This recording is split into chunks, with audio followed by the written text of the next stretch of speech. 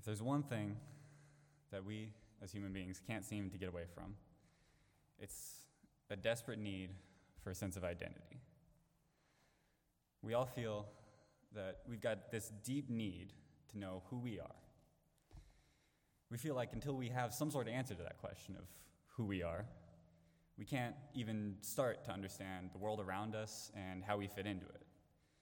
And so naturally, we come up with hundreds of different ways to answer that question that never seem to be quite right. We define ourselves by ethnicity, family, gender, economic class, political party, sexuality, you name it.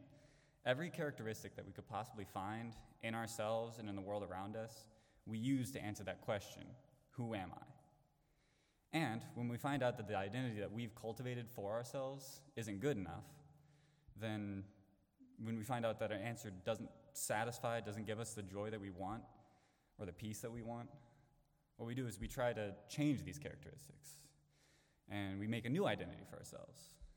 And so gradually we start to look at life as this never-ending process of finding ourselves, becoming a better me. And the problem is, though, that even if we could make it to the end of this process of finding ourselves, we don't need it at the end of our lives. We need it now. We need to know who we are before we can even begin to understand the world and our place in it, how we fit in and live in the world around us. And thankfully, God doesn't leave us just on our own to answer this question. It's one of the biggest concerns of the Bible, is letting us know who we are. And specifically in this passage and in the letter of Ephesians, that's what Paul is really concerned about. The entire second chapter of Ephesians is dedicated to helping the church in Ephesus and the Christians there answer that question, who am I? And what Paul's doing here in Ephesians as a whole, and specifically here in this passage, is he's trying to get the Ephesians ready to make it through this life with joy and endurance. And he knows that in order to do that, they're going to need to know who they are. They're going to need a firm foundation for them to build their life on if they're going to make it through this life without falling apart, just like we do. And the foundation that he latches onto in this passage is this issue of identity. And so in this passage, what we see is God himself telling us through Paul who we are as Christians. And he tells us first who we were before we were Christians. Then he tells us how we became Christians. And finally, he tells us what it means now that we are Christians. And so to break it up into three parts, he tells us that Christians are sinners, saved by grace through faith in Christ, to show Christ's glory. And so let's spend some time just looking at this passage and unpacking that definition along with Paul as he breaks down each piece of it. And so starting with Paul in verses 1 through 3, I want us to first look at who we are apart from Christ. And at first, you might think this doesn't really matter. I mean, Paul himself is the one who says that anyone who's in Christ is a new creation, right? That's 2 Corinthians 5:17. That's in the Bible. That same passage says the old has passed away. So, wouldn't it be logical to just assume that the old creation should just be forgotten, right? And Paul says, well, no, it shouldn't. Instead, in verse 11 of this passage, he says to the Ephesians to remember who you were before Christ. And so what he's saying is that even though we're no longer what we were as Christians, what we were still helps us to understand who we are now. We're a new creation, but in some way, we're still connected to that old creation, and that has implications for us now. And so when Paul says that we were dead, he isn't just glossing over the unimportant stuff so we can get to the really good stuff. He's saying that because of our sin, we were actually in some real state of deadness. And that's important for how we look at ourselves now that we are Christians. He wants us to recognize that we were in a situation that we were totally We weren't just sinning, we were dead. In other words, we couldn't stop sinning. That was impossible for us. What Paul means when he says in verse 1 that we were dead in trespasses and sins is that we were more than just a simple decision away from repentance. No, what he's saying is before we were Christians, we were all dead, and we had to be brought back to life before anything could happen. And so we were unable to repent, just as unable as a dead man is unable to just get up and start walking again. And I don't know how many dead people you've been around, but unfortunately, I've seen my fair share. And there's just something about seeing something like that that forces you to grapple with the fact that the person in front of you isn't coming back. They're not just going to get up and start walking around again. They're not sleeping. They're not going to wake up. They're gone. And there's nothing you can do to change that. And that's heavy. But that's the heaviness that Paul's trying to get at.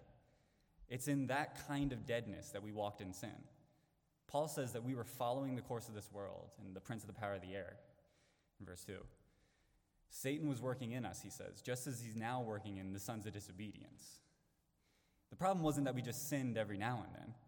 No, what Paul says is that we were consistently following the devil. We were walking in sin, he says. Sin wasn't just something we occasionally stumbled into. It was the pattern of life that we lived in. It was the path that we walked on. And like I said, we were dead, so in some sense we were stuck here on this path, but it wasn't because we didn't have a choice or because we were coerced into it. It was because we loved it ultimately. Paul says that we followed the devil because we loved walking in sin. And so the reason you sin against God is because you love to. Paul says in verse 3 that in following the course of this world, we were actually carrying out our own desires. These desires of the body and the mind that he talks about aren't foreign desires that are just pushed onto us. They're our own corrupt desires. It's what we want. And what Paul says is that these corrupt desires and the things we did because of those desires earned us only one thing: God's wrath. Now, I don't care if you were a convicted felon or some good, church-going, God-fearing model citizen before you knew Christ. The Bible says that you were far more evil than you could possibly imagine.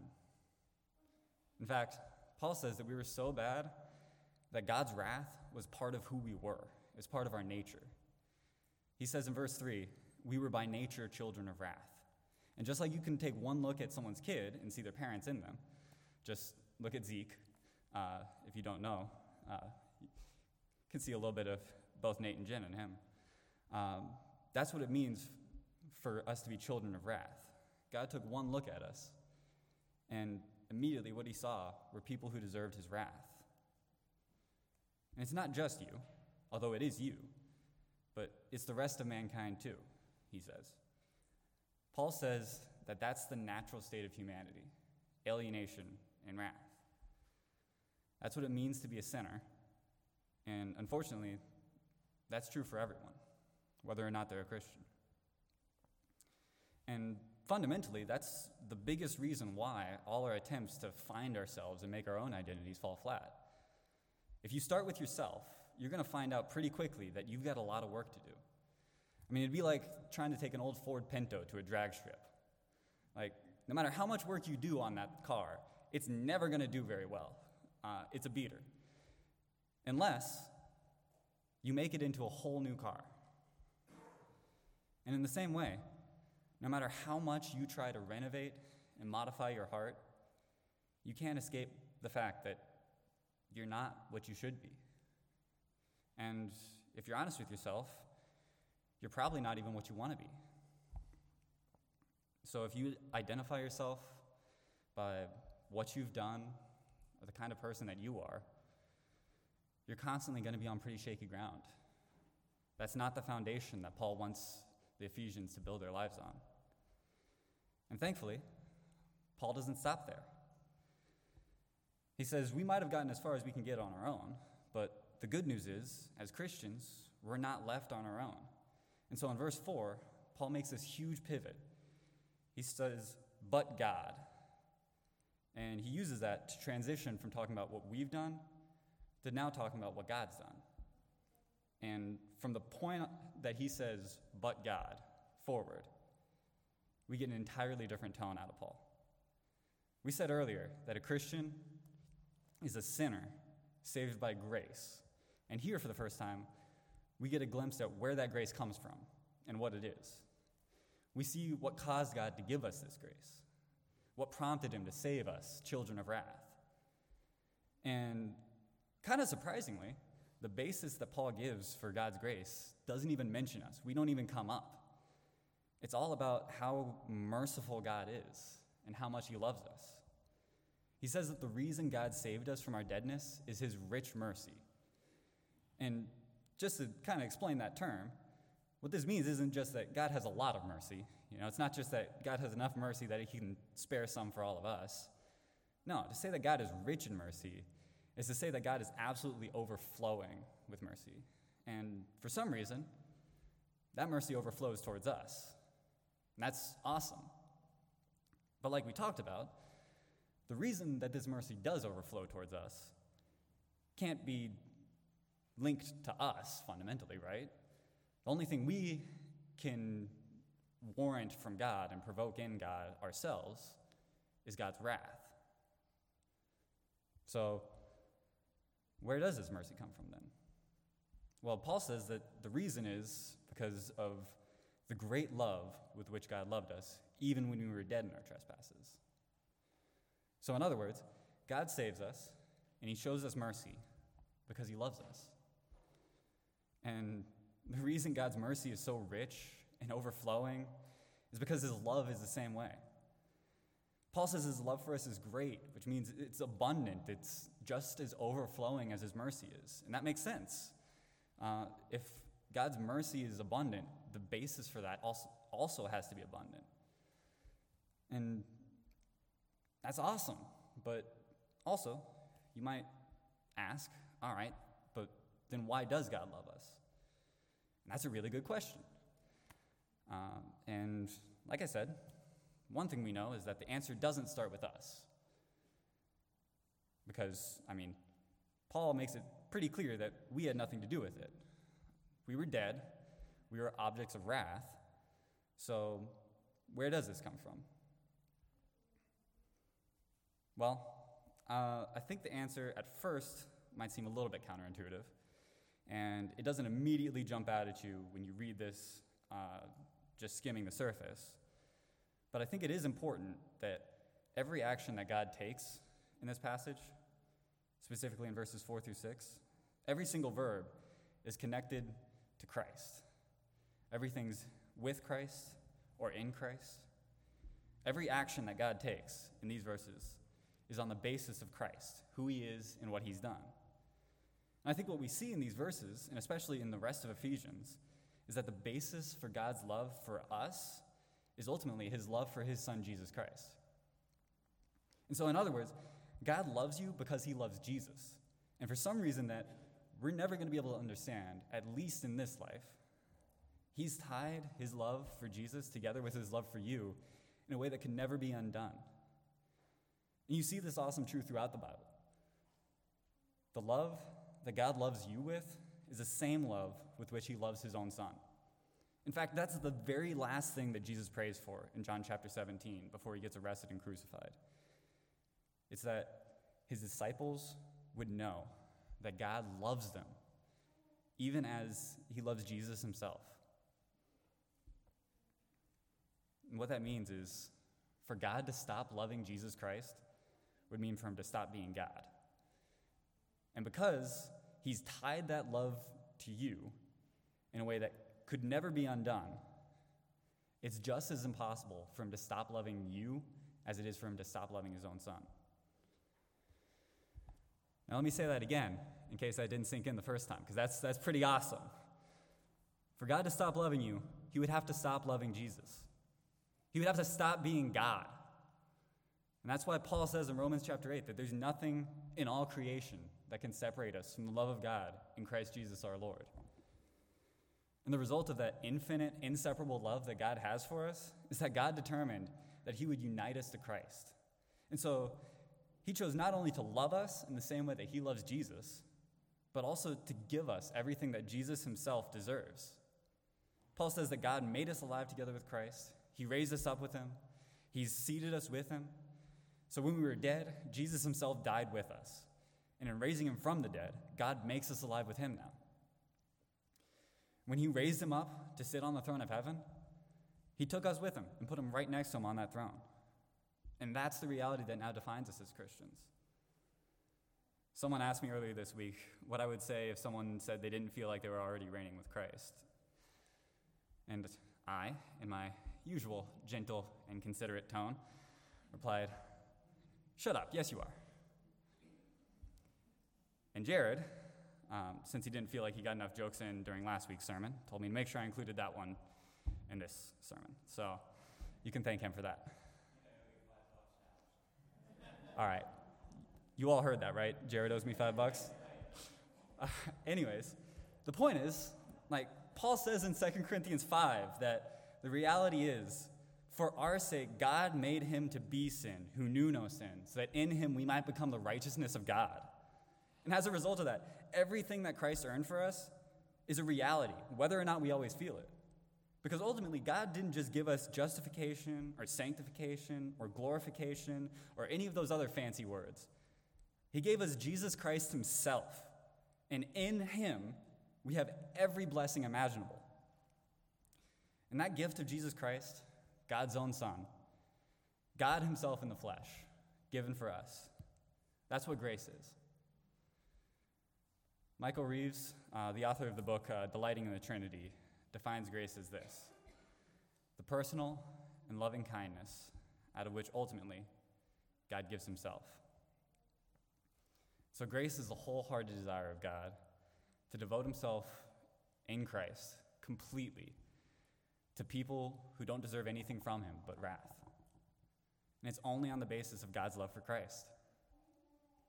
And that's what Paul means when he says in verse 5, by grace you have been saved. The fact that God raised us from the dead and seated us with him in heaven is completely and solely dependent on the fact that Christ loved us and gave himself up for us.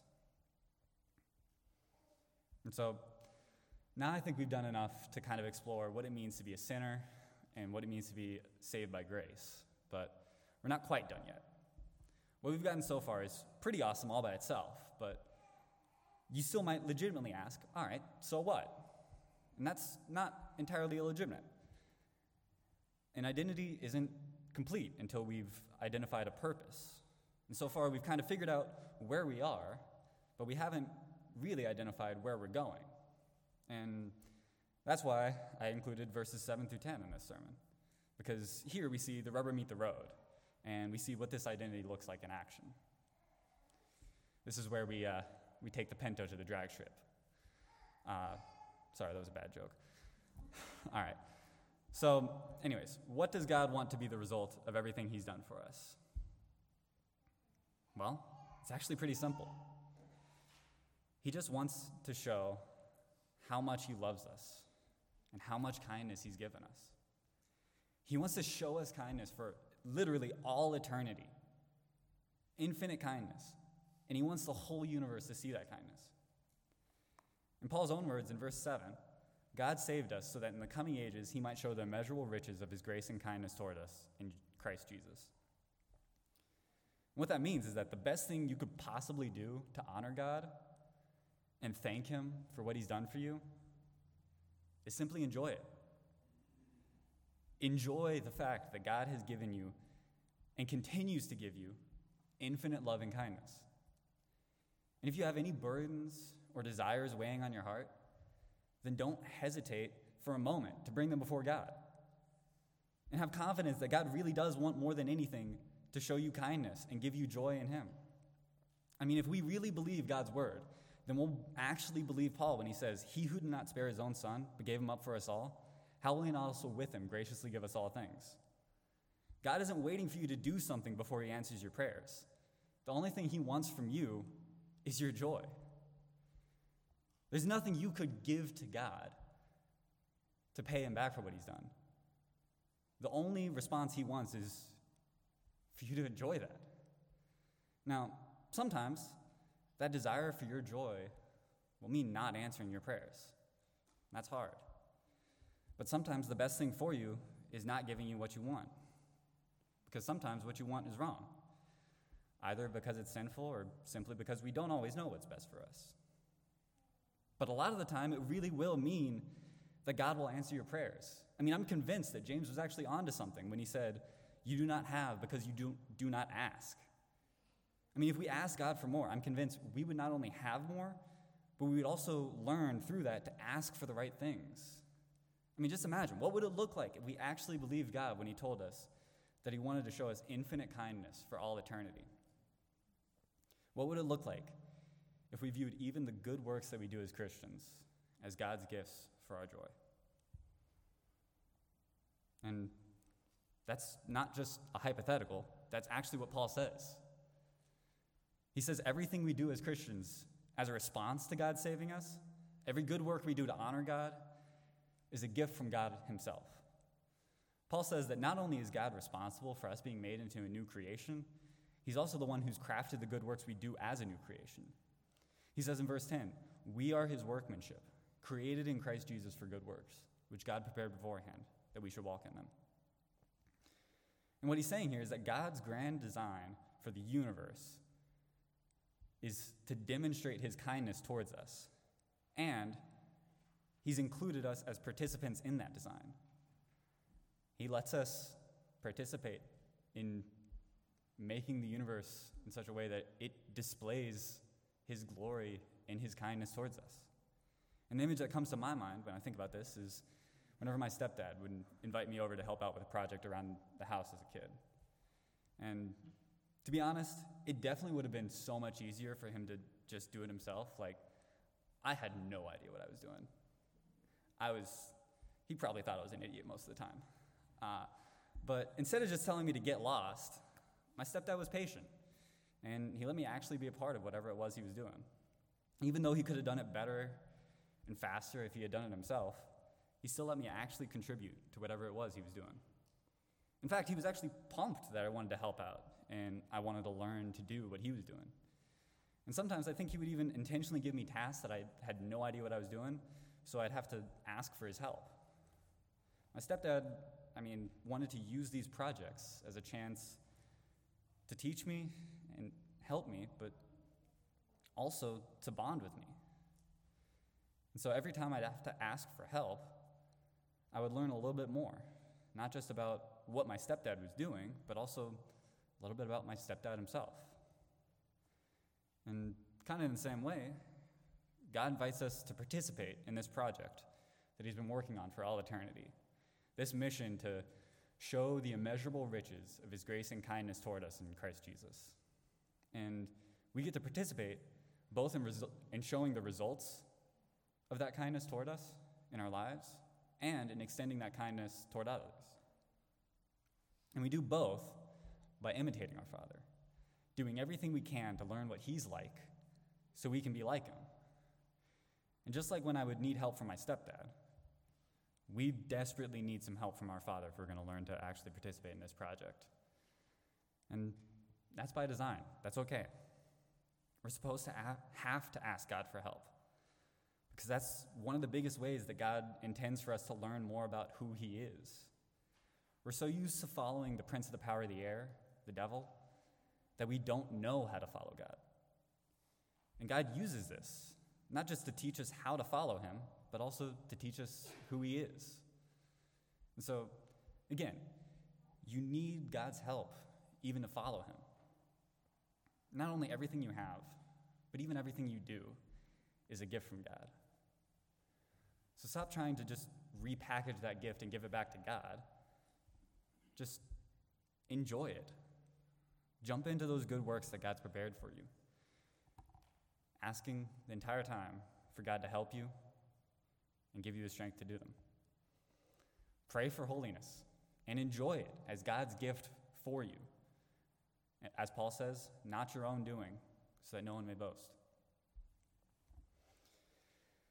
Now, those of you who've been looking at your watches have probably realized it's getting close to the time for me to end this. And those of you who are even more observant may have realized I skipped something. I haven't mentioned faith, have I? Since my introduction.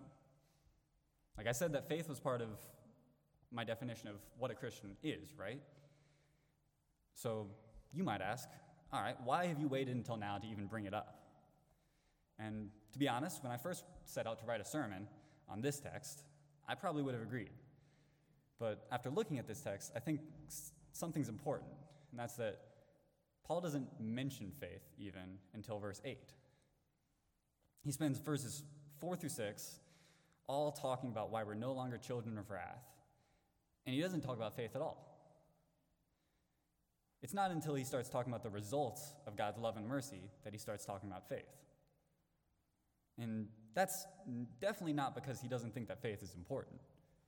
I mean, Paul uses the word faith 142 times in the letters that we have in the New Testament from him. It's only used 244 times in the whole New Testament altogether. So Paul definitely has a lot to say about faith. No, I think what he's doing is he's making sure that he puts faith in the right place. Faith doesn't cause God to show us love and mercy. It's a gift from God as a result of his love and mercy. Paul says in verses 8 and 9 that by grace you have been saved through faith, and this is not your own doing. It is the gift of God, not a result of works, so that no one may boast. And I could go on a rant here about how the Greek makes it clear that both the grace and the faith that Paul talks about are the gift of God, but I don't think that's necessary, and I don't think you guys even care to hear that. Because I think, really, you just need a basic understanding of English to look at this and see that. I mean, this in verse 8 refers to the whole phrase, by grace you've been saved through faith. I think that's pretty straightforward. Like, just imagine, how weird would it be for Paul to say, by grace you have been saved through faith, and this is not your own doing? Well, except for the faith part, that one's on you. But that's not what he says, right? No, he says that even our faith is the gift of God, just like the rest of our works. And that's not bad news. It means that because faith is a gift, and we know that God is the giver of every good gift, we can pray, along with the Father from Mark 9, Lord, I believe, help my unbelief. It means we can pray for our non-Christian friends to come to know Christ. And if you are a non-Christian who's started to see the beauty of the gospel, it means you can pray for the power to believe, to reach out in faith. Paul's point is that we're not supposed to white-knuckle our walk with Christ, desperately just hanging on to him by our own strength. We're supposed to be held by Christ himself. We're supposed to be embraced by the one who's promised us, whoever comes to me, I will never cast out. Our natural response to truly understanding who we are in Christ should primarily be one of rest and thankfulness, not of striving and duty. Now, I say primarily because there is genuinely a place in the Christian life for striving and duty, but that's situated firmly under the rest and the strength that God himself supplies. If we truly understood God's heart towards us, his abundant mercy and his eternal and overflowing love towards us, we would stop trying to just make ourselves into people who deserve that love. We would simply just devote all of our power to knowing and enjoying the love that's already been given to us in Christ. And if we understood that God's desire and all his dealings with us is to show us immeasurable kindness in Christ, then we would actually take him up on his offer to give us every good thing. We would bring every desire of our hearts to him in prayer, and we would earnestly ask that he would grant those desires, and we would ask that he would transform those desires to help us ask rightly. And if we understood that even the works we do now as Christians to honor God are good gifts from God for our joy, then we would stop doing these works, or attempting to do these works at least, by our own power. We would simply rest in the one who's prepared these works for us.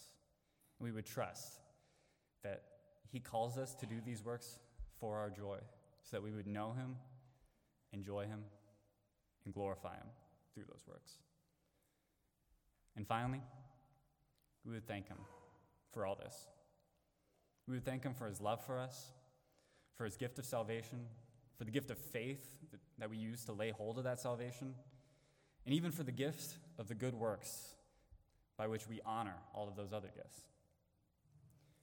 In short, knowing who we are as Christians, sinners, saved by grace through faith in Christ, to show Christ's glory, that's what enables us to follow Paul's command in 2 Thessalonians 5:16-18, to rejoice always, pray without ceasing, give thanks in all circumstances, for this is the will of God in Christ Jesus for you.